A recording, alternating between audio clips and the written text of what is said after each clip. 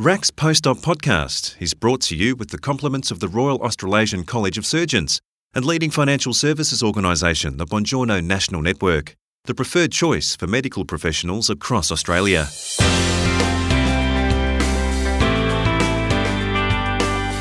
Last month on this podcast, we heard from the new college president, Dr. Sally Langley. Today, we introduce and congratulate the new vice president, orthopaedic surgeon Dr. Laurie Malisano. Based in Spring Hill, Queensland, Dr. Malisano has had numerous roles in the college, including RAC's counsellor and chair of professional development. Also, he's a foundation member of the Arthroplasty Society of Australia, a member of the Australian Orthopaedic Trauma Association, and former president of the Australian Orthopaedic Association. Chris Ashmore asks Laurie to share his history of and his commitment to the various positions he's held over the years. I guess it's fair to say that a lot of these appointments are viewed as political, but I'm one of the most apolitical people you could meet. And my interest, I guess, was sparked in the mid-90s because just going back to the Australian Orthopaedic Association, I was a member of their Queensland board in the mid-90s and continued in both state and federal positions with that and even the AMA until the early 2000s. An examiner asked me to joined the College of Surgeons Court of Examiners in the early 2000s, and I did that for 9 years as an orthopaedic examiner. And during that time, it's fair to say that there was a fair bit of friction between the Australian Orthopaedic Association and the Royal Australasian College of Surgeons.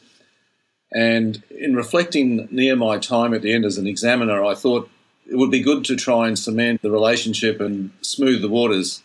And whilst I'm not saying that I was the only one that did that, it stimulated me to become a counsellor, and I put my hand up for nomination and was elected as a fellowship elected counsellor.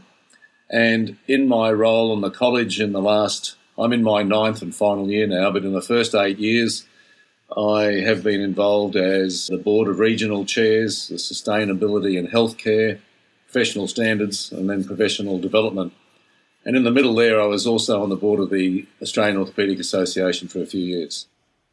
Well, with that role as being former president of the Australian Orthopaedic Association, does that experience bring skills to the role that you're having now? Yeah, it's interesting because when I attended my first college board meeting, I was very impressed with governance and the structure and the processes. So the college allowed me to undertake the Australian Institute of Company Directors course. I passed that on and now a fellow of that institute. But that really helped me in my role in the Australian Orthopaedic Association because it really drove home to me the effectiveness of a really harmonious board and executive relationship. And we all know that the board sets a strategy and the executive of the organisation makes it happen. But there's a lot of negotiation and back and forward and talking with the executive to work out the best way forward for the organisation. And, really you learn from each other. It's not all one way.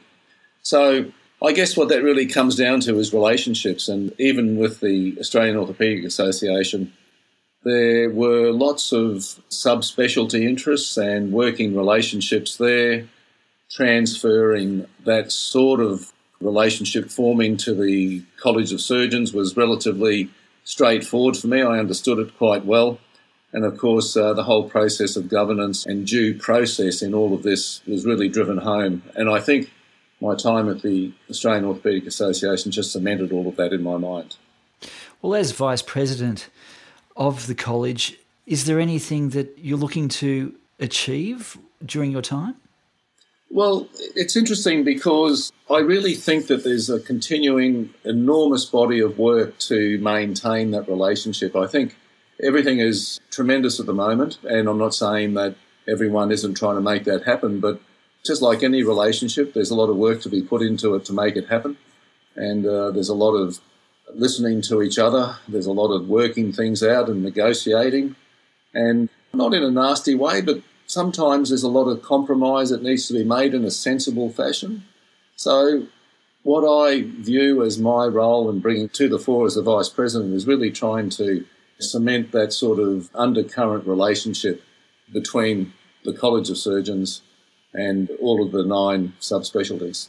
What motivated you to nominate for presidency? Well, the constitution of the council is not so much one of nominating.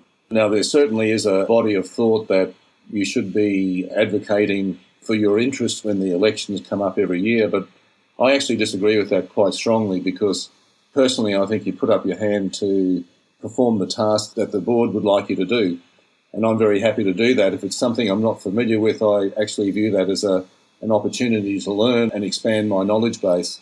So I've never actually advocated for a position, and even before the last elections, I was asked what would I be interested in, and my response is the same as it has been for the last 8 years.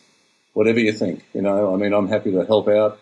I'm part of a team, it's not me. So I'm just happy to do whatever, and once again, the principles that I've learned over the years just means that, I'm part of the team and I'll support and we'll work together. Well, Laurie, you're committed to surgical education and training. Why is this ongoing advocacy development so important? Well, I guess I have been fortunate in that after my own training and becoming a consultant in a major centre, I've been involved in supervising and training younger doctors under my supervision. And, I look back at them now and it's actually one of great pride to see the standards that they achieve. For 3 years after I became a specialist myself, I went overseas in various roles to work and gain further experience. And it really is such a pleasure to see what high esteem Australian trained surgeons are held in overseas forums. They're respected for their work ethic, their standards, their technical ability. And I think that translates back to Australia because we maintain those standards. The jurisdictions, various national and state health departments, and the regulation authorities ultimately respect what the college is doing in their role in educating and setting the standards for our young surgeons. So I think it says a lot, and I think the standard and the quality is what I'm particularly interested in because that's the only way that you can get excellent patient outcomes. Now, driving cultural change, I understand, is close to your heart. How do you feel your new position will help you progress this? Well, that's also very good because, as I've mentioned before, Chris, I'm part of a team. My designation isn't really that important. It's being part of an entire executive and council that's all on the same page as far as promoting and changing culture, because there are a lot of things that we're trying to do at the moment in the college. Some years ago, the Building Respect and Improving Patient Safety advocacy came about, and that requires quite an education process.